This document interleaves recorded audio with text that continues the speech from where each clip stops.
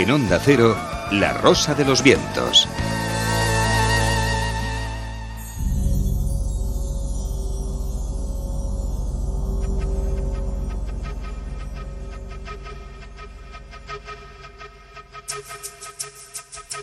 Continuamos en la tertulia Zona Cero, ya sabéis, la pregunta de hoy: ¿crees en Dios, nada más y nada menos? Sí, no, o agnóstico, las tres posibilidades, casi igualdad absoluta entre las tres posibles respuestas. Luego os damos más resultados, pero lo que vamos a seguir es comentar noticias, comentar muchas informaciones de las que hoy tenemos, algunas de ellas tan apasionantes, Jesús, como la búsqueda del primer inventor. Todavía lo están buscando, no te creas, que no es fácil. Es como buscar el primer invento, de cuál podría ser el primer invento, ¿no? ¿Qué fue? ¿La rueda? ¿El fuego? Yo creo que sería el garrote, ¿no? Que sería el primer invento humano. ¿Qué denominamos como primer invento? También eso, exactamente. Es complicada la cuestión. Nos puede llevar a disquisiciones interminables, ¿no? Pero la cuestión que se plantea esta noche sería cuál fue el primer inventor, con lo cual todavía nos lleva por derroteros mucho más amplios. Y todo tiene que ver con un artículo que ha publicado pues en esta última semana la revista Nature, en la que un grupo de especialistas explica que los recientes descubrimientos sobre el uso de herramientas, y sobre todo la gran variedad de uso de herramientas que han tenido a gala los seres humanos, a lo mejor no es patrimonio de los seres humanos, sino que hay que remontarlos más atrás en el tiempo. Y llegan a la conclusión de que posiblemente fueron los simios los primeros que utilizan estas herramientas para sus propios fines. Así que el primer inventor no sería humano, sería humanoide. O sea, que esto ya sería la primera sorpresa que nos podemos llevar, ¿no? Porque realmente, es verdad, o sea, el uso de herramientas, por lo menos de madera, ¿no? Tal como las entendemos, porque ya con piedra es más complicado saberlo, pero el uso de herramientas de madera utilizadas por el hombre solo se puede remontar a 800.000 años, que no está nada mal, ¿no? Pero si hablamos ya de herramientas líticas de piedra, sí que hay que replantearse pues una duda, ¿no? Y la duda es de que hay que ir mucho más atrás en la escala evolutiva. Que estamos hablando de homínidos y de los primates que, como bien sabéis, y esto es un poco lo que nos dicen los antropólogos, hasta que se demuestre lo contrario. Sabes que en antropología pasa lo mismo que en arqueología y lo mismo que pasa en astrofísica. Cada descubrimiento revoluciona tanto las cosas que hay que volver a reescribir todo lo que se sabía, ¿no? Pero bueno, de momento se sabe que los homínidos y los primates tomaron caminos diferentes en la carrera evolutiva hace entre 5 y 7 millones de años. Los primeros rastros de tecnología humana, los que se hallaron en Olduvai, en Tanzania, datan de 2,5 millones de años. Ahí sí que estamos hablando ya de ese tipo de herramientas líticas. Pero, según los expertos, el nivel de habilidad que presentan estas primeras manifestaciones hace pensar que hubo etapas previas que aún se desconoce, lo que abriría la posibilidad de que algún antepasado común entre el simio y el hombre sí creara herramientas anteriores más rudimentarias, pero que no sería propiamente el hombre, el Homo sapiens como tal, ¿no? Los expertos, y aquí la opinión de Julio Mercader ha sido fundamental en este estudio de Nature. Julio Mercader es catedrático de arqueología de la Universidad de Calgary y uno de los autores del trabajo. Reclama algo que yo creo que es interesante, además yo creo que está en el buen camino, ¿no? Reclama una ciencia interdisciplinar. Casi siempre en los errores que se cometen es que normalmente el especialista es tan especialista de lo suyo que pierde de vista otros campos de la ciencia para entender determinados aspectos o de comportamiento. En este caso, Julio Mercader reclama que la arqueología y la primatología se unan, sobre todo a la hora de analizar estas cuestiones. ¿Por qué? Porque, claro, estamos hablando de eso, de primates, no se puede hablar de antropología pura y dura, pero que utilizan herramientas que sí luego fueron utilizadas por los seres humanos. Y entonces esto es lo que hace que cada uno sigan disciplinas paralelas, que no se mezclan y que luego al final lleguen a conclusiones no demasiado dispares, pero que sí podían unirse una vez que se cotejen distintos datos. Una de las frases que él dice es que pocos arqueólogos han visto a un primate usando una herramienta y pocos primatólogos han estado en excavaciones arqueológicas. Claro, entonces, por eso digo que yo creo que es interesante un poco el planteamiento que hace Julio Mercader, porque de esta forma sí que nos podíamos remontar a saber a dónde, porque estamos hablando de que los restos más antiguos de herramientas creadas por primates son de hace 4.300 años, es decir, hace nada. Pero si es verdad un poco este tipo de investigaciones que se están haciendo últimamente, sí que nos tendríamos que ir a eso, a un ancestro común entre lo que sería el primer hombre y lo que sería un poco ese primate, ¿no? Hasta que empieza lo que nunca se va a encontrar, ese eslabón perdido, ¿no? Digo que nunca se va a encontrar porque si realmente fue una mutación genética va a ser difícil que se pueda encontrar. Pero bueno, antes de que se produzca ese supuesto eslabón perdido, sí que había primates que ya utilizaban herramientas. De hecho, ya sabéis que se han divulgado mucho. Las continúan utilizando y las siguen hoy. continuando. Por eso digo que hay especies vídeos que ahora utilizan ahí la ramita para... Se ven a monos con piedras intentando pues machacar nueces precisamente para coger lo que hay en el interior, que es la sustancia, lo que ellos buscan. O sea, eso que están haciendo ahora, evidentemente, claro que lo estaban haciendo también sus antepasados. Entonces, bueno, pues el primer inventor, curiosamente, pues sería, vamos a llamarlo así, homínido, y por supuesto, mucho más allá a lo mejor de esos 2 millones de años que hasta ahora se han detectado dentro de los hallazgos de Otumbay. 2,5 millones de años de estas primeras herramientas. ¿Quién fue? ¿Cuál sería el primer invento? Lo que decía yo, al final va a ser el garrote, sea de piedra o sea de madera, pero yo creo que ese es el primer invento. Como te dicen, ¿cuál es la profesión más antigua? Evidentemente no es la que todos estamos pensando. Sería más bien el cazar animales. Esa sería la profesión más antigua de la humanidad. Luego ya vendrían otras cosas para intercambiar carne de distinto tipo. Lo curioso es que, según esta información, lo que nos encontramos y la lectura que podemos hacer es que antes fueron los inventos y después llegó el ser humano. Claro, exactamente. Antes fueron los inventos y luego los inventores. Exacto. O sea, los inventos estaban ahí y alguien dio supo dar el uso. Algún uso, pero curiosamente no fue un Homo sapiens, fue alguien anterior. Y no estamos hablando de extraterrestres. Manuel de Carballal, vamos a hablar de un caso, nos vamos hasta Argentina, un caso espectacular en el que varios agentes de policía se enfrentan a la investigación casi in situ de un fenómeno de poltergeist o de casa encantada, ¿no es así?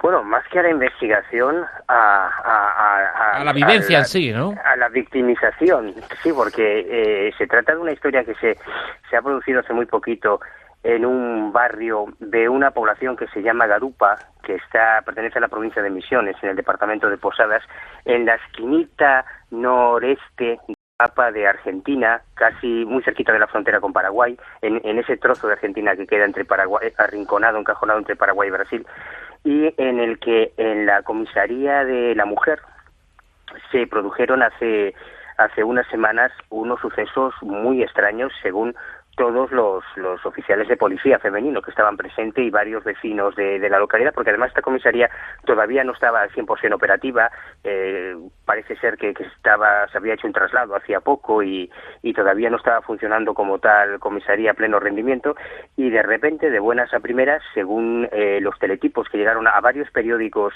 argentinos, también se ha publicado en otras partes del mundo, pues tanto los oficiales de policía como los testigos civiles declaran haber visto cómo jarrones, vasos, platos y otros elementos literalmente salían disparados por los aires. Incluso decían que una de las cosas más espectaculares es que un armario metálico, un archivero de bastante volumen, se habría desplazado 1 metro hacia adelante, cayendo varios de los objetos, de los archivadores, de los papeles y documentos al suelo, y lo que se describe en estos teletipos es una escena digna de cualquier película de terror norteamericana. Y lo que ocurre es que mencionan en estos teletipos, en algunos artículos bastante extensos, además lo mencionan intencionadamente, que en la investigación que se ordena al comisario de la unidad responsable de la zona, el comisario Hugo Pais, para ver qué había pasado en esa comisaría, bueno, pues recoge una serie de testimonios que pretenden vincular estos aparentes sucesos paranormales con un niño de origen paraguayo que se había recogido un día antes, abandonado en la calle, un niño de unos 8 años, que había estado alojado en la comisaría esa noche, la noche anterior a cuando se producen los sucesos, y que luego había sido trasladado por un coche patrulla a un hogar infantil, viviendo, cuando se estaban acercando ya al orfanato donde lo iban a dejar, pues tuvo un ataque histérico, tuvo una especie de crisis emocional muy grave, muy aguda, en el que se patrulla justo al mismo tiempo, según la cronología de los hechos, justo al mismo tiempo en que se desataba ese supuesto poltergeist en la comisaría. Y dicen intencionadamente los testigos en estos artículos que han llegado a la prensa, que los primeros objetos, casualmente, los primeros objetos que salieron disparados en la comisaría fueron el vaso, la taza y el plato y los cubiertos que había utilizado el niño en esa noche que pasó en la comisaría, ¿no? No es la primera vez que la policía, no solo argentina, no, sino también española, además, se ha enfrentado. Aprovechamos para anticipar en este momento que la semana que viene nos traes algunos testimonios muy llamativos en este sentido. Sí, a ver si podemos rescatar del archivo unas grabaciones de declaraciones de policías españoles, no estamos hablando ya de policías argentinos, que han tenido que enfrentarse a casos verdaderamente curiosos. Hace unos años se publicó mucho, dio mucho que hablar el caso Vallecas.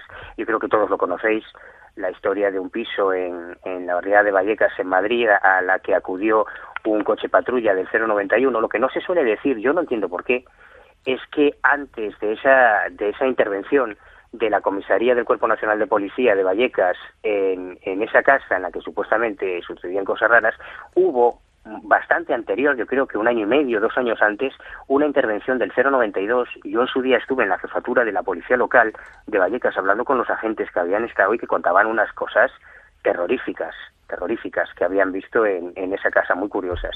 Pero no fue la primera vez que a la comisaría de Vallecas, ni la última, que a la comisaría de Vallecas llegaron denuncia de sucesos extraños. Y la Guardia Civil también ha tenido sus historias. La semana que viene comentaremos ese y otros episodios con sonidos, algunos grabados en directo, de cómo estos agentes vivieron estos fenómenos, entre ellos de ese caso, del caso Vallecas, y de otros. Pero de momento nos quedamos con ese suceso ocurrido en Argentina, en el que varios policías han sido testigos de este tipo de fenómenos. Un nuevo caso de poltergeist de los muchos que se dan en todo el mundo. Es que prueba que, evidentemente, no solamente un arquetipo de personas tiene que ser testigo de las cosas paranormales, de los fenómenos paranormales, sino que cualquier persona, incluidos los policías, pueden ser víctimas o testigos de la presencia. Para mí es una prueba de valor que lo que hace es dar mayor realismo a los relatos precisamente de todos estos fenómenos, ¿no? Josep, háblanos de las 2 cabezas de Jaime I el Conquistador. Bueno, ese es un asunto fascinante porque se está celebrando hoy día un congreso sobre la corona de Aragón en el centro de su historia, aspectos económicos y sociales, ese es el título. Y bueno, el Museo de Historia de Cataluña se dispone justamente a abrir la tumba de Pedro III, que como bien sabéis es el hijo, Pedro III el Grande, de Jaime I el Conquistador. Pues bien, cuando se expolió el monasterio de Paulet, después de la desamortización y de las guerras carlistas, el párroco de la Espluga de Francolí, que es un pueblecito muy cercano, recuperó los restos que estaban desperdigados en el monasterio y los envolvió en sacos y mantas que se llevó, como es lógico, a su parroquia. Un historiador de Tarragona, que se había enterado de esta situación, reclamó a Isabel II que se hiciera algo y se formó una comisión para decidir el futuro de todos estos restos, que finalmente acabaron guardándose en varias cajas. Valencia llegó a ofrecerse para acoger a todos, con todos los honores, a Jaime I, y Cataluña dijo que no hacía falta, que se hacía cargo de todo, y acabaron siendo trasladados a la Catedral de Tarragona en 1843.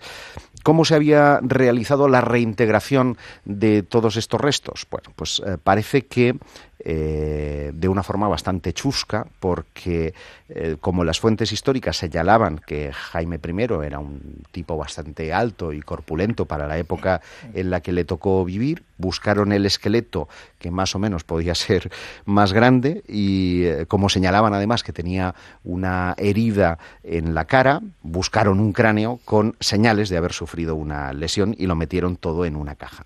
Cuando después de la Guerra Civil se decidió reintegrar los restos al monasterio de Paulet, se creó otra comisión.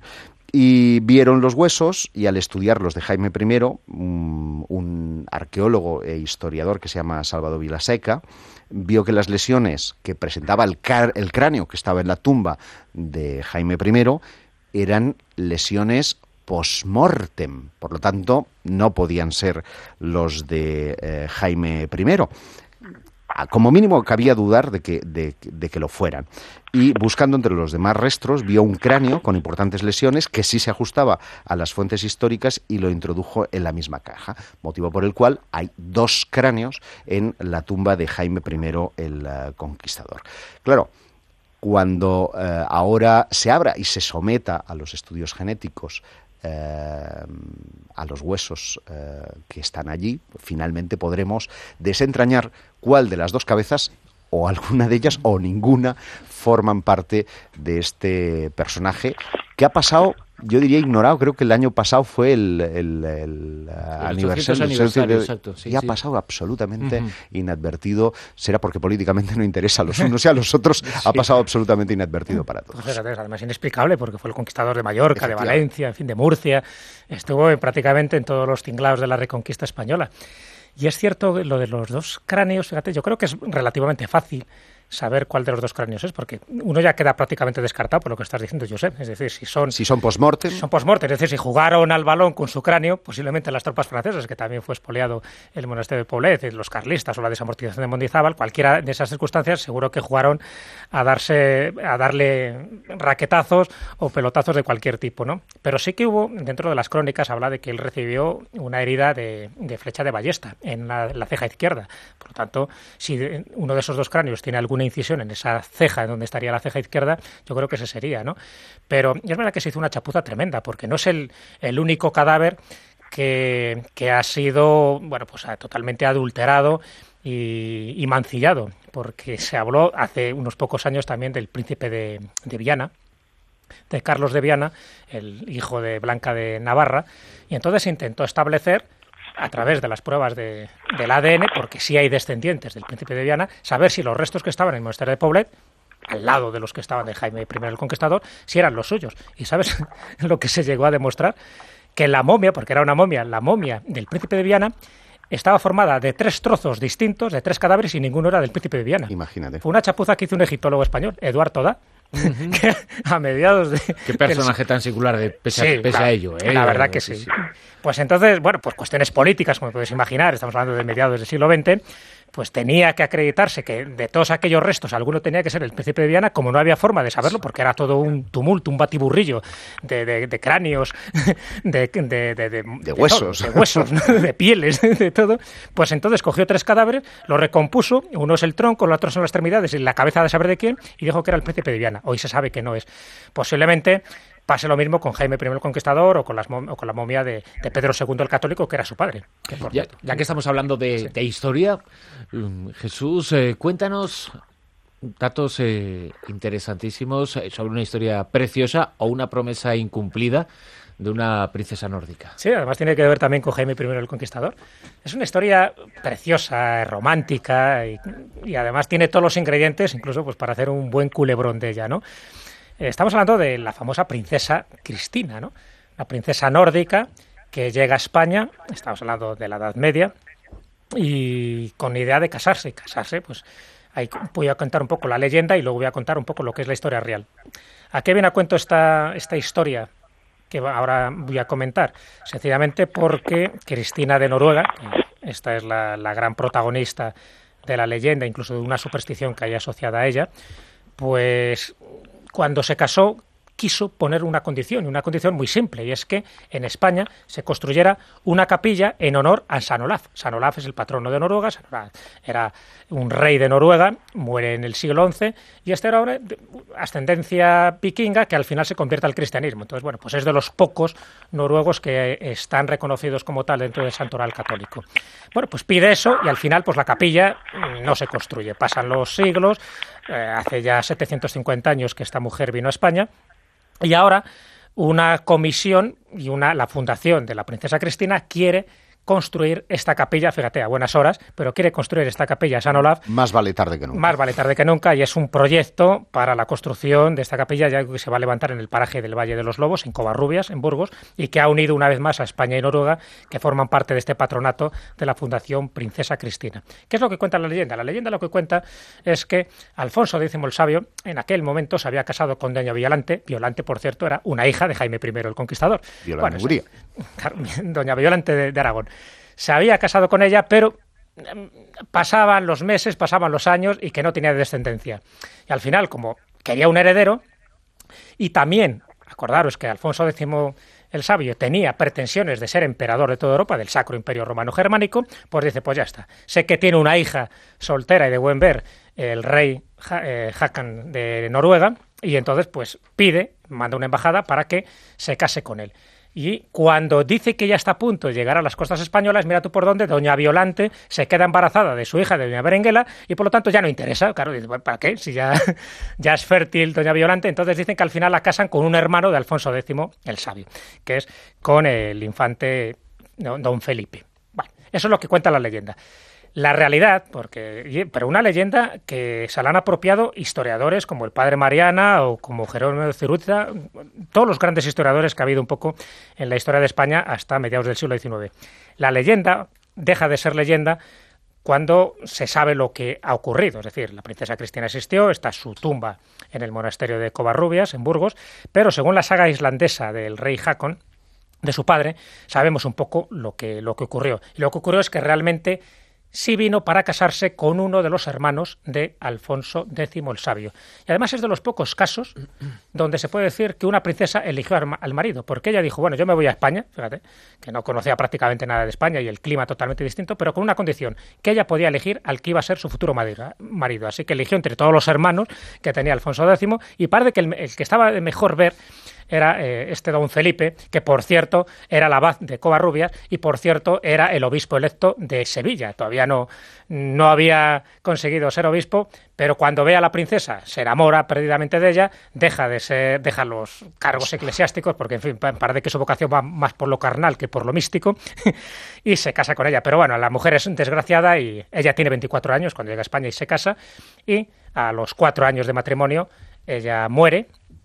Y su cadáver muere en Sevilla y su cadáver es trasladado a Covarrubias, que allí es donde está.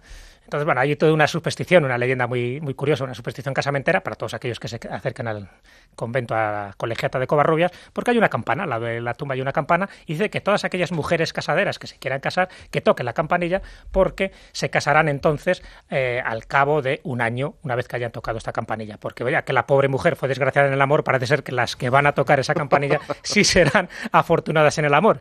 Estaría por verlo, pero desde luego es toda una leyenda generosa que se ha creado alrededor de esta mujer, que por cierto, por fin parece que se va a hacer la capilla San Olaz. Manual sobre el truco y el engaño. Así se titula un informe de la CIA que ha sido desclasificado y que dice cosas interesantísimas, Manuel Carballal. Pero interesantísimas, porque todo lo que tenga que ver con el mundo de la magia y del ilusionismo suele ser muy interesante. Y más si además está relacionado con el mundo del espionaje. Pues sí, este es un libro que se creía perdido porque se hicieron una edición limitada de ejemplares para agentes de la CIA, luego fueron destruidos, pero hace poco en una desclasificación de material de la CIA rutinaria en el 2007, un historiador y un agente de la CIA se encontraron con un ejemplar, quizá el único ejemplar que ahora ha sido editado y ofrecido para la divulgación pública. Se trata de un libro que hizo uno de los magos más emblemáticos de la historia de la magia, John Mulholland, que era el editor de la revista de Spin. Esta es una publicación, yo creo que se podría equiparar quizá a algunas publicaciones, algunos boletines españoles de la historia de la magia, como el Aquelarre, por ejemplo, que seguro que todos los aficionados a la magia que me escuchen reconocerán, pero que dejó de editarse en 1953 cuando este hombre dijo que, bueno, pues que por su estado de salud no era capaz de sobrellevar la edición de esa revista y la abandonaba. Bueno, en realidad la razón por la que dejó de publicar la revista es porque había sido contratado por la CIA para elaborar un manual de técnicas de distracción, de técnicas de prestidigitación, de ilusionismo para agentes de la CIA. Técnicas y trucos para despistar a agentes enemigos, para manipular la mente de los espías del bando soviético, técnicas para introducir, por ejemplo, a través de trucos de micromagia, de magia de cerca, pues por ejemplo una pastilla en una copa de un objetivo. Hay toda una serie de trucos y de técnicas que se incluyen en ese manual y que tienen una aplicación en el mundo del espionaje. No es el primer mago que ha trabajado para los servicios secretos. Siempre se ha hablado en el mundo del misterio del papel que jugaron en la Segunda Guerra Mundial, por ejemplo, Aleister Crowley con Winston Churchill, o toda la corte de magos y de mediums que trabajaron para el Tercer Reich, sobre todo para las SS de Heinrich Himmler. Pero aquí estamos hablando de otro tipo de magia, de la misma magia que utilizaron, o de las mismas técnicas de prestidigitación que utilizaron otros magos en la Segunda Guerra Mundial, por ejemplo, para confundir a las tropas de Rommel. Hay historias, hay toda una historia de la magia en la Segunda Guerra Mundial fascinante que realizaron magos y escapistas como Jasper McLean, que llegó a construir en Alejandría un puerto falso para que fuera bombardeado por las tropas alemanas. Utilizaban los espejos y juegos de luces para engañar a los bombarderos enemigos. O sea, hay muchas cosas en el mundo de la magia que se pueden poner al servicio del espionaje, y ahora todos los podemos conocer a través de este libro que ya está en distribución a través de Amazon. Además, creo que estos días, desde que salió la noticia, se ha convertido en uno de los libros más vendidos, y esperemos que pronto haya una traducción al español, porque merece la pena. De todas formas, Manuel, esta información y este libro que utilizaba la CIA, bueno, se supone, o es mucho suponer, que ya no se utilizan este tipo de trucos y este tipo de acciones para engañar. No, a ver, es que evidentemente el mundo del espionaje, o yo creo que esto Fernando Rueda lo podría explicar muy bien, espionaje es sinónimo de mentira, de engaño, de si no de romper la verdad, sí de doblarla hasta los límites. Los espías, como los magos, utilizan todo vale. Dentro del mundo de la magia, cuando creas una ilusión, sirve cualquier cosa. Probablemente los oyentes, como esta amiga que preguntaba por los poderes telepáticos de Anthony Blake, se sorprendería de ver la cantidad de cosas que puede utilizar un mago para crear una ilusión, y que no siempre son las mismas. Los magos son muy oportunistas, igual que los espías. Tienen que improvisar y constantemente sobre la marcha. Hay toda una disciplina en el mundo de la magia, como es la prestidigitación, la utilización de los dedos, de la manipulación de las manos para esconder objetos. Este además es uno de los capítulos de este libro, en que se enseña a los agentes de la CIA cómo ocultar en sus manos. Te ponía el ejemplo de las pastillas, por ejemplo, para drogar a un objetivo en una misión de espionaje, pero hay toda una disciplina, por ejemplo, que es la magia química, muchas cosas que se pueden hacer con productos mágicos, las grandes ilusiones, la magia de cerca, el cumberlandismo, el cumberlandismo o falsa telepatía, que utiliza los movimientos musculares inconscientes de los seres humanos para fabricar la ilusión de una recepción telepática o de una comunicación espiritista. Es un mundo enorme y, repito, muy oportunista, y en el que vale todo. Es que, si me lo permites, Manuel, esto es un poco como lo de los inventos que antes hablaba Jesús. Aquí hablábamos de que no habían inventores, sino que ya estaban los inventos, y aquí pasa lo mismo. Lo importante es el objetivo. Cuando digo el objetivo me refiero al target, al que quieren engañar. Si este tiene unas determinadas creencias, no se trata de que le saquen la sota de bastos o el as de picas, sino que efectivamente sepan modelar sus creencias, sepan engañarle para conseguir la información que lo desean. Eso por lo que respecta al espionaje. Pero hay otro aspecto fascinante que afecta tanto a los servicios secretos como a muchas sectas destructivas que han utilizado la prestidigitación y el ilusionismo para confundir a sus incautas víctimas. Y quiero recordar el triste y célebre caso de la Orden del Templo Solar, que con la utilización de proyectores tridimensionales, de hologramas, lograron convencer a una multitud de falsos avistamientos de objetos volantes no identificadas y falsas apariciones para de alguna manera engañar, no de alguna manera, para engañar como pardillos a los que después terminarían suicidándose tanto en Quebec como en Suiza como en Francia, ¿no? Y del mismo modo que lo han hecho las sectas destructivas, me gustaría a mí saber hasta qué punto no han existido proyectos de investigación por parte de las grandes agencias de inteligencia para hacernos convencer de determinadas cuestiones cuando en realidad eran otras. Esa es otra forma de magia, una gran magia, que no es el close-up, que no es la utilización de cartas o sacar un conejo de la chistera, pero que sin embargo tiene una enorme repercusión en las vidas de quienes pisamos este planeta. Sobre la comunicación de masas y cómo dirigir a las masas hacia una u otra dirección, los servicios de inteligencia son los que más saben, desde luego. No cabe duda. Y hay incluso un negociado en los ministerios de defensa, en casi todos los ejércitos, dedicado a lo que se llaman operaciones psicológicas, que además los americanos han desarrollado muchísimo en todas las grandes guerras, incluidas las guerras del Golfo y las guerras que se están produciendo ahora mismo. y que en ese campo de las operaciones psicológicas se incluye desde organizar un concierto de una cantante de moda para animar a las tropas, para que las tropas estén pletóricas, animadas y optimistas, Marta hasta Sánchez, la utilización de las creencias, claro, las creencias religiosas o las supersticiones incluso del enemigo para utilizarlas como un arma en su contra, y hay historias terroríficas en ese sentido. Hombre, yo quiero recordar un caso que además todos, porque somos grandes aficionados al tema de los ovnis, encontraréis muy adecuado, y es el de George Adamski, ¿no?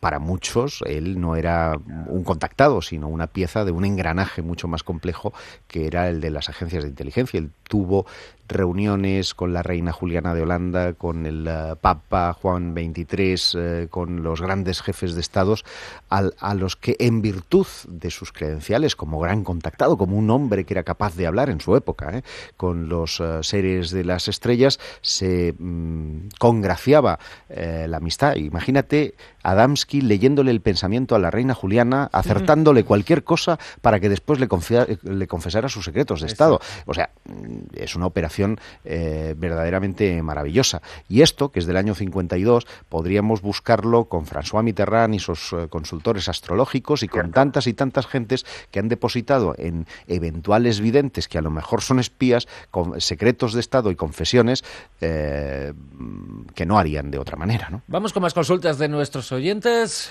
Martín Expósito. Hola de nuevo. Pues tenemos por aquí, por ejemplo, el correo de Luis Piquero. Dice: no sé si habéis leído una novela titulada Alamut, en la que narran cómo Hassan ibn Saba, mediante las drogas, el engaño, convierte a jóvenes que entrenan en la fortaleza en guerreros suicidas, de los que ahora tanto se habla.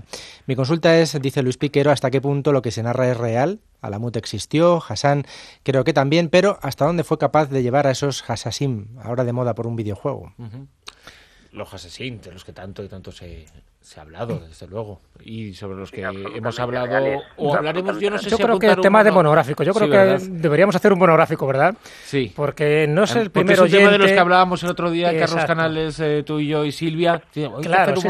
No es el primer oyente que nos lo comenta, porque hay varias variantes, lo de Alamut, como la fortaleza, como, en fin, la palabra, la etimología de los de asesino, que vendría de ahí, de los consumidores de hachís, de quién era este Hassan, el viejo de la montaña, en fin, de todas las implicaciones, por ejemplo, que tuvieron con los templarios. Yo creo que, en lugar de resumirlo todo en medio minuto y en un minuto, que seríamos un poco injustos siempre en la respuesta, yo creo que se merece un monográfico de unos 25 minutos. Pero la respuesta, muy rápidamente, es que sí, que ese tipo de cosas existió, han ocurrido. Es un personaje histórico, existió, sí que eran asesinos de élite, además que asesinaron a grandes personajes del momento, eran muy temidos, y se puede considerar que su organización sí pudo haber servido de inspiración a los caballeros templarios, con los que tuvieron contactos, a pesar de que diametralmente eran opuestos, ¿no? Y que incluso... Pero parece que eventualmente pudieron ayudarse. Además. Y pudieron ayudarse, por eso digo que era una parte casi herética, porque eso estaría siempre mal visto por la Iglesia, ¿no?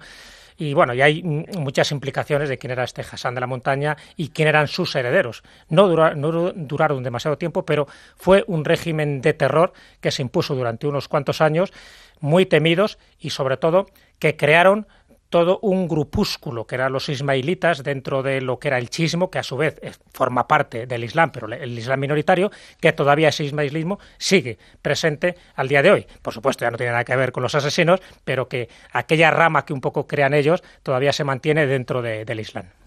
De todas formas, está bien que aunque sea a través de un juego, de un videojuego, pues que la gente se vaya acercando y se vaya preguntando a ver si realmente eso existió o no. O sea, hombre, que por hay lo un juego menos, ahora que se llama Assassin, claro, que no tiene nada que ver con esto. Hay un juego Assassin para la PS3, por ejemplo, que está ambientado en Venecia, la Venecia medieval, pero no tiene nada que ver con todo este tipo de historias, pero sí se llama Assassin, digo, pero para que nadie lo confunda con el famoso viejo de la montaña de Alamut. Bueno, saludamos en el Facebook a José Ángel, a Iván y José María, que nos escuchan en directo. Así que pues nada, estáis todos saludados y ya sabéis que podéis formular preguntas. Y tenemos a Marcos desde Gran Canaria, que quiere saber si podemos comentar algo sobre los resultados del pozo sagrado en las pirámides de Chichén Itzá, en México. cree que han intentado saber hasta dónde llega a desembocar esta corriente de agua, que es un pozo en el que han descubierto muchos cadáveres de humanos por motivos de sacrificios en la época de los mayas. Y también si podéis informar o ampliar algo más al respecto, porque dice que estuvo hace 4 años, que le fascinó la historia y la impresión que le dio pues es que había muchísimos cientos de muertos que habían aparecido pues también en Perú, y lo relaciona un poco con esta noticia que salió hace nada de la grasa que habían sacado y que también no tiene nada comentario. que ver. Los pozos sagrados son los famosos cenotes, es decir, eran los lugares donde hacían los sacrificios, donde tiraban no solo a los sacrificados humanos, sino también ofrendas votivas, en fin, estatuillas de dioses, oro, plata, un poco de todo, y ahora mismo pues los cenotes, que por cierto muchos de ellos todavía no se conoce cuál es el fondo, porque luego son galerías subterráneas. Pero es como un queso de Gruyère toda la zona. Claro, de es muy difícil determinarlo. México, pero el final del río, al ser ríos subterráneos, pues el mar. No se sabe exactamente dónde va a parar, pero la parte fangosa de los cenotes sí que han quedado ahí como fosilizados determinados objetos pues del siglo IX, siglo X, y gracias a eso pues se ha podido reconstruir aquellas cosas que se hacían y sobre todo aquellos objetos que se tiraban, incluidos, como no, pues cadáveres de personas jóvenes en general, para ofrecérselo a los dioses. Lo que pasa que igual de Chichén Itzá es espectacular, ¿no? Porque desde arriba es quizá uno de los cenotes más grandes. Es el más conocido, pero tiene la sensación de ser como un cráter realmente. Claro, es el más fotografiado, es el que aparece prácticamente en todos los vídeos, en todos los documentales, pero cenotes hay muchísimos en todo lo que es el Mayab, en todo lo que era la zona de influencia de los mayas. Ojo, no quiere decir que solo fuera utilizado por los mayas, también lo utilizaron los aztecas, o sea que mucho se habla de los sacrificios mayas, que es verdad que lo tuvieron en la última etapa, pero sobre todo los cenotes se hincharon a tirar cadáveres, fueron los aztecas. Y habría que ver, y no lo digo por Chichén Itzá, sino al hilo de los aztecas, hasta qué medida esa costumbre, ese sacrificio, no era anterior a la llegada de los propios aztecas. Seguro. Porque Teotihuacán estaba erigido cuando ellos llegaron, siguiendo las profecías de Tecnoc, y me da la impresión de que a lo mejor alguna antigua civilización de la que hemos perdido el rastro y que a lo mejor forma parte de esa edad de oro de la que muchas culturas nos han hablado, a lo mejor tenía esa extraña y siniestra costumbre de asesinar para complacer a sus dioses. Una consulta más. Lilia nos pregunta por las constelaciones familiares. ¿Es una secta? ¿Se acerca a la Iglesia de la Cienciología o a otra? Estoy algo confusa después de leer información en Internet. Creo que son unos farsantes que mezclan el Reiki, el coach y otras. A ver, pues bueno, no tengo ningún elemento para decir que sean ningún tipo de secta ni que estén vinculados con cienciología, ¿no? Las constelaciones familiares en realidad son un psicodrama, son una práctica psicológica inocua y en la que cada uno deposita su cantidad de proyección o de sentimientos para verse identificado en lo que unos actores que lo lógico es que no conozcas estén desarrollando para que tú pongas en marcha un resorte que te libere de la tensión, del trauma, de lo que te ha llevado a constelar delante de desconocidos. Por lo tanto, no veo qué práctica adictiva, ni qué problema, ni qué niño muerto puede existir con cienciología o con cualquier secta destructiva. Además, es recomendada por muchos psicólogos, con lo cual todavía me llama más la atención. No tiene nada que ver con ninguna secta, desde luego. Es una terapia más de las muchas que hay y que tiene que ver mucho pues también tus relaciones familiares, pues se llaman constelaciones familiares, con la gente que ha estado formando parte de tu entorno para entender algunas de las cosas que te están pasando, algunos traumas, en fin, algunos dramas, y todo va por ahí. Es una especie de esto, lo que tú decías muy bien, una especie de psicodrama, pero colectivo.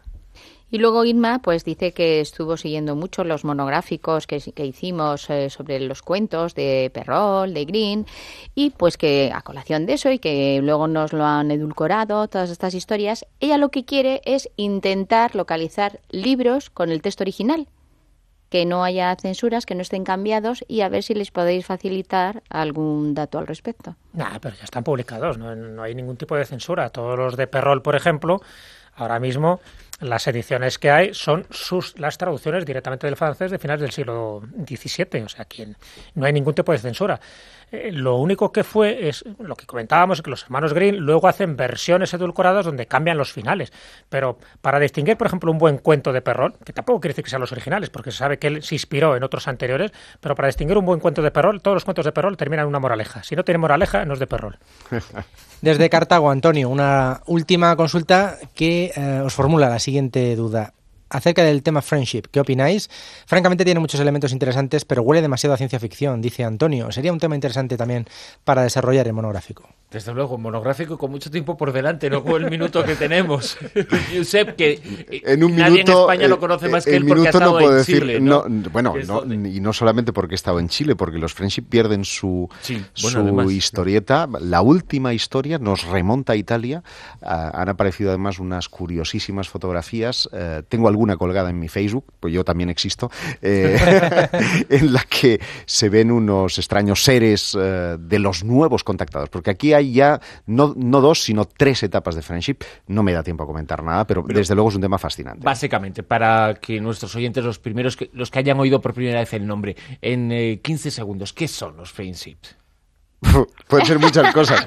Para unos ¿no? Es una comunidad extraterrestre que había llegado a la Tierra hace ya algunos años y que se habría instalado en el sur de Chile y habría mantenido eventuales contactos a través de la radio, de radioaficionados. Para otros se trataría de un experimento sociológico llevado a cabo por algún estamento desconocido, y finalmente hay quienes opinan que se trataría de nazis que han llegado al sur de Chile, se habrían escondido y bajo la falsa apariencia de ángeles del Señor estarían captando a sus gentes una especie de secta a su servicio. Una historia apasionante en todo caso, ¿verdad? Para digna de ser investigada, que tiene mucha profundidad y tú lo has hecho. Josep Quijarro, muchísimas gracias por acompañarnos en la tertulia de esta noche. Dentro de muy poquito inicias el viaje a Polonia y bueno, pues supongo que hablaremos sobre lo que te encuentras en Polonia dentro de 6 bueno, estoy algo emocionado porque dentro del programa de mis actividades particulares que voy a desarrollar más allá de mi reportaje turístico, voy a ir detrás, se lo comentaba Jesús, de una de las 4 lanzas del destino que está en Cracovia y que espero poder traer noticias relativas a la misma, y algo que también me fascina por un lado y me sobrecoge por otro, que es la visita a Auschwitz, que sin duda merece la pena hacer. Director de la revista Rutas del Mundo, Josep Quijarro esta noche con nosotros en La Rosa de los Vientos en la tertulia. Jesús Callejo, hasta la semana que viene. Gracias, hasta la próxima semana. Manuel Carballal, hasta la próxima semana, y no dejes de mirar la hora a la que parte el transporte. Lo tendré en cuenta. Qué indirecta. Y si no, en bici. Y nos dirigimos ya hacia el despacho de nuestro espía de espías.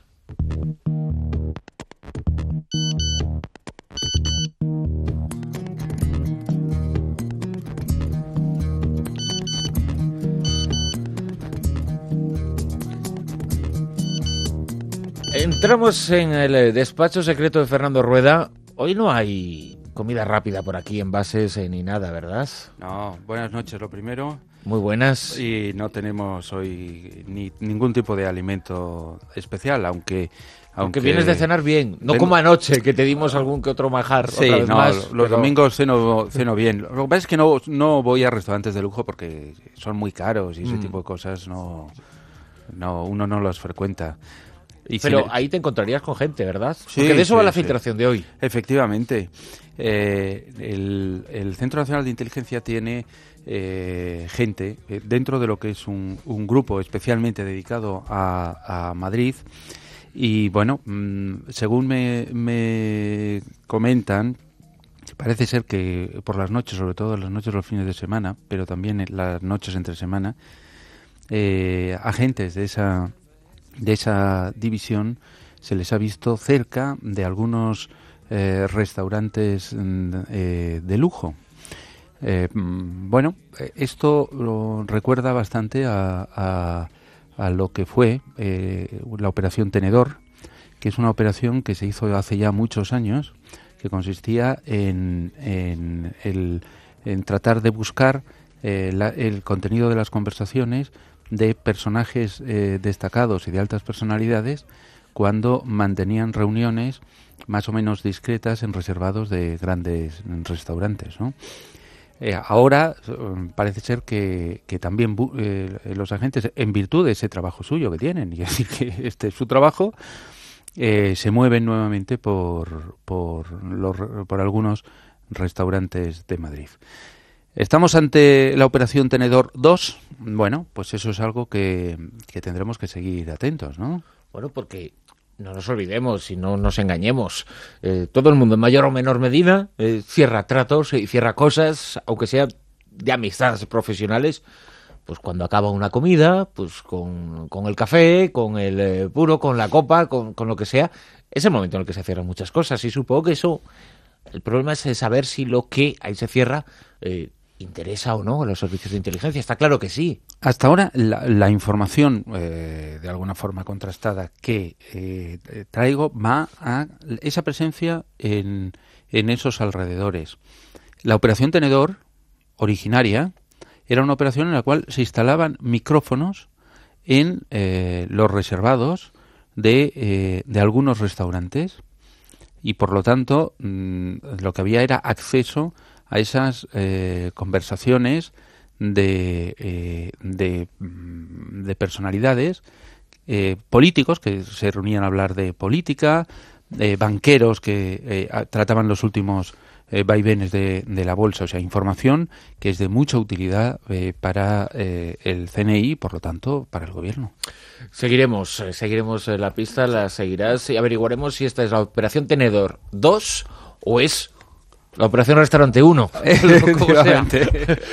Venga. Fernando Roda, muchas gracias. Venga, hasta la semana que viene. La Rosa de los Vientos, Onda Cero.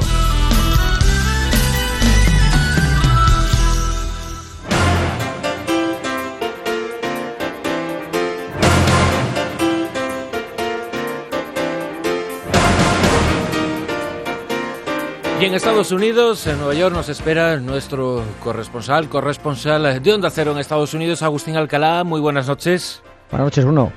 Agustín, bueno, menudo episodio entre rocambolesco, sorprendente, bueno, y también con sus derivaciones, porque alguien falló a lo gordo. Lo ocurrido el otro día en la Casa Blanca, cuando de repente 2 personas que no estaban invitadas a la cena de gala que se hacía en torno a Barack Obama y su mujer, bueno, pues aparecieron y entraron tan campantes. Sí, algo que realmente tiene un impacto en los medios de comunicación, también evidentemente en la seguridad del propio presidente, porque estamos hablando del servicio secreto al que tú bien sabes y hemos hablado en este programa varias veces de este cuerpo de élite de guardaespaldas. No puede cometer un error. Ellos son los que tienen que acertar a Bruno el 100% de las veces, sin fallo alguno. Y en esta ocasión parece que cometieron un error. Y ya sabes que antes para ser famoso había que tener una habilidad. Yo pensando en quién podría hablar de alguien famoso, pues alguien que tuviera algo en especial, algo que le diferenciara del resto. Ahora quizá las costumbres han cambiado y gente sin ninguna habilidad especial busca esos 15 minutos de fama de una forma inusitada, esos 15 minutos que todo el mundo supuestamente tiene derecho alguna vez a disfrutar en su vida. Y en este final de año hemos visto 2 ejemplos. Esos padres de Colorado que engañaron a todo el mundo con el cuento de que su hijo estaba en ese platillo volador, y ahora la pareja de trepas y de figurones de Washington que se colaron la pasada semana en la cena de Estado que Barack Obama dio en la Casa Blanca al primer ministro de India. Todo, tanto la historia del globo como la historia de estos intrusos para aparecer en la televisión, en esos reality shows que tanto se critica, pero que realmente, Bruno, la gente ve y lo ve con bastante morbo. Antes para entrar, y recuerda, para entrar en alguno de estos programas era obligatorio mandar una cinta de vídeo, como si fuera una carta de presentación, pero ahora no, ahora hay que demostrar que se es más arriesgado, más atrevido, algo raro y sobre todo ser capaz de mentir más que el resto para poder aparecer en estos programas. El esperpento vende. Y si los padres del niño del globo se expusieron a que la policía de Colorado presentara cargos contra ellos e incluso que deportaran a la madre de ascendencia japonesa por estar en este programa de televisión en el que querían participar, ahora esta pareja de Tarek y Miquela Salahi se exponen a algo muy grave, que el servicio secreto presente cargos contra ellos por haber entrado sin permiso y sin autorización y sobre todo sin invitación en la Casa Blanca. Hasta ese punto llegan las ansias de muchos americanos por lograr esos 15 minutos de fama y de reconocimiento público que tanto buscan. Aunque después les cueste incluso una pesadilla a nivel legal, todo vale. Y eso es lo que se está demostrando tanto allí como aquí, porque parece que es un mal que afecta a las sociedades modernas y a las televisiones tal y como las vivimos y concebimos en nuestro entorno. Porque además, en el caso de esta pareja que se ha colado en la Casa Blanca, ella ya había tenido algunas intervenciones en programas e incluso, bueno, pues una de las frases que a mí me ha llamado mucho la atención en unas declaraciones que había efectuado anteriormente, elogiaba a Barack Obama porque decía que cualquier persona ya podía entrar en la Casa Blanca. Es como si hubiera avisado de lo que iba a llegar a cometer un día en cuanto tuviera ocasión. Y yo te garantizo, porque he estado en las puertas de la Casa Blanca, es casi imposible entrar en la Casa Blanca. Es decir, las medidas de seguridad son muy estrictas, pero parece que uno de estos funcionarios del servicio secreto, ya sabes que tienen a la protección de la Casa Blanca hay dos cuerpos, son los uniformados, los que van con un uniforme de color oscuro, muy militarizado del servicio secreto, y luego los que son los guardaespaldas como tal. Pues parece que uno de estos miembros uniformado del servicio secreto permitió que esta gente entrara sin que su nombre apareciera en la lista. Un poco abrumado porque había mucha cola de personas que estaban esperando y no quería que se armara mucho escándalo y hubiera mucho parón en su puerta particularmente. Entonces lo dejó entrar pensando que en otra puerta distinta, en otro lugar distinto, en otro control de seguridad posterior, les iban a pedir la invitación. No sucedió así, nadie les pidió la invitación y bueno, estuvieron y en el pasamanos saludando al presidente Barack Obama, aunque finalmente no se sentaron en ninguna mesa. Claro, no se sentaron en ninguna mesa porque en ninguna de las mesas que se había montado para acoger al primer ministro de India estaba su nombre. Lo que hicieron fue que una vez que pasaron, tomaron las fotografías, digamos en los cócteles, con las personas que querían, el presidente y luego también el vicepresidente y algunas personas más, ellos estratégicamente se dieron la vuelta y no se sentaron a la mesa porque era imposible que se sentaran, porque ahí sí les hubieran pillado porque su nombre no aparecía en ninguna lista oficial. Agustín, hace tan solo unos días se ha celebrado, es un clásico entre las costumbres norteamericanas, la Cena de Acción de Gracias, y un dato, el que nos vas a exponer, verdaderamente sobrecogedor, sobre nuestros usos y costumbres también. Sí, además esta semana es que el Thanksgiving es la fiesta de la glotonería por excelencia, la de los excesos y donde la comida termina en muchísimas ocasiones en la basura. Y hay un dato importante, como tú dices, los norteamericanos están tirando a la basura más comida que nunca, ahora que tantas personas necesitan de ayuda para terminar el mes, de asistencia del Estado en forma de cupones para poder comprar en las tiendas y los números del desempleo se disparan. Se ha conocido que el 40% de toda la comida que se produce aquí en Estados Unidos termina en la basura. Una cifra que, Bruno, cuando se mide en calorías es todavía más llamativa porque cada persona tira unas 1.400 calorías al día.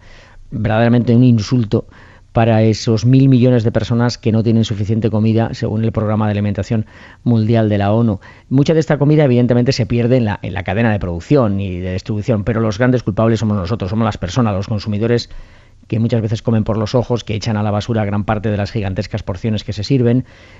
Ya sabes, como padres muchas veces no sabemos obligar a nuestros hijos a limpiar el plato y esos niños luego más mayores y convertidos en adultos hacen lo mismo y dejan mucha comida en sus menús, y eso es lo que supone que el 40%, una cifra verdaderamente espectacular, acabe en la basura. Espectacular, desde luego, y sobrecogedor ese dato. 40% de la comida en la basura, 1.400 calorías por persona se tiran a esas basuras. Agustín Alcalá, muchísimas gracias. Saludos y buenas noches. Llegamos al final de la segunda hora de programa. Nos quedan por delante 60 minutos. En La Rosa de los Vientos tendremos el Carabé, termómetro de la tierra, más consultas de nuestros oyentes en rosa.vientos@ondacero.es. Mujeres con historia, pero antes de todo ello, tiempo para escuchar las noticias.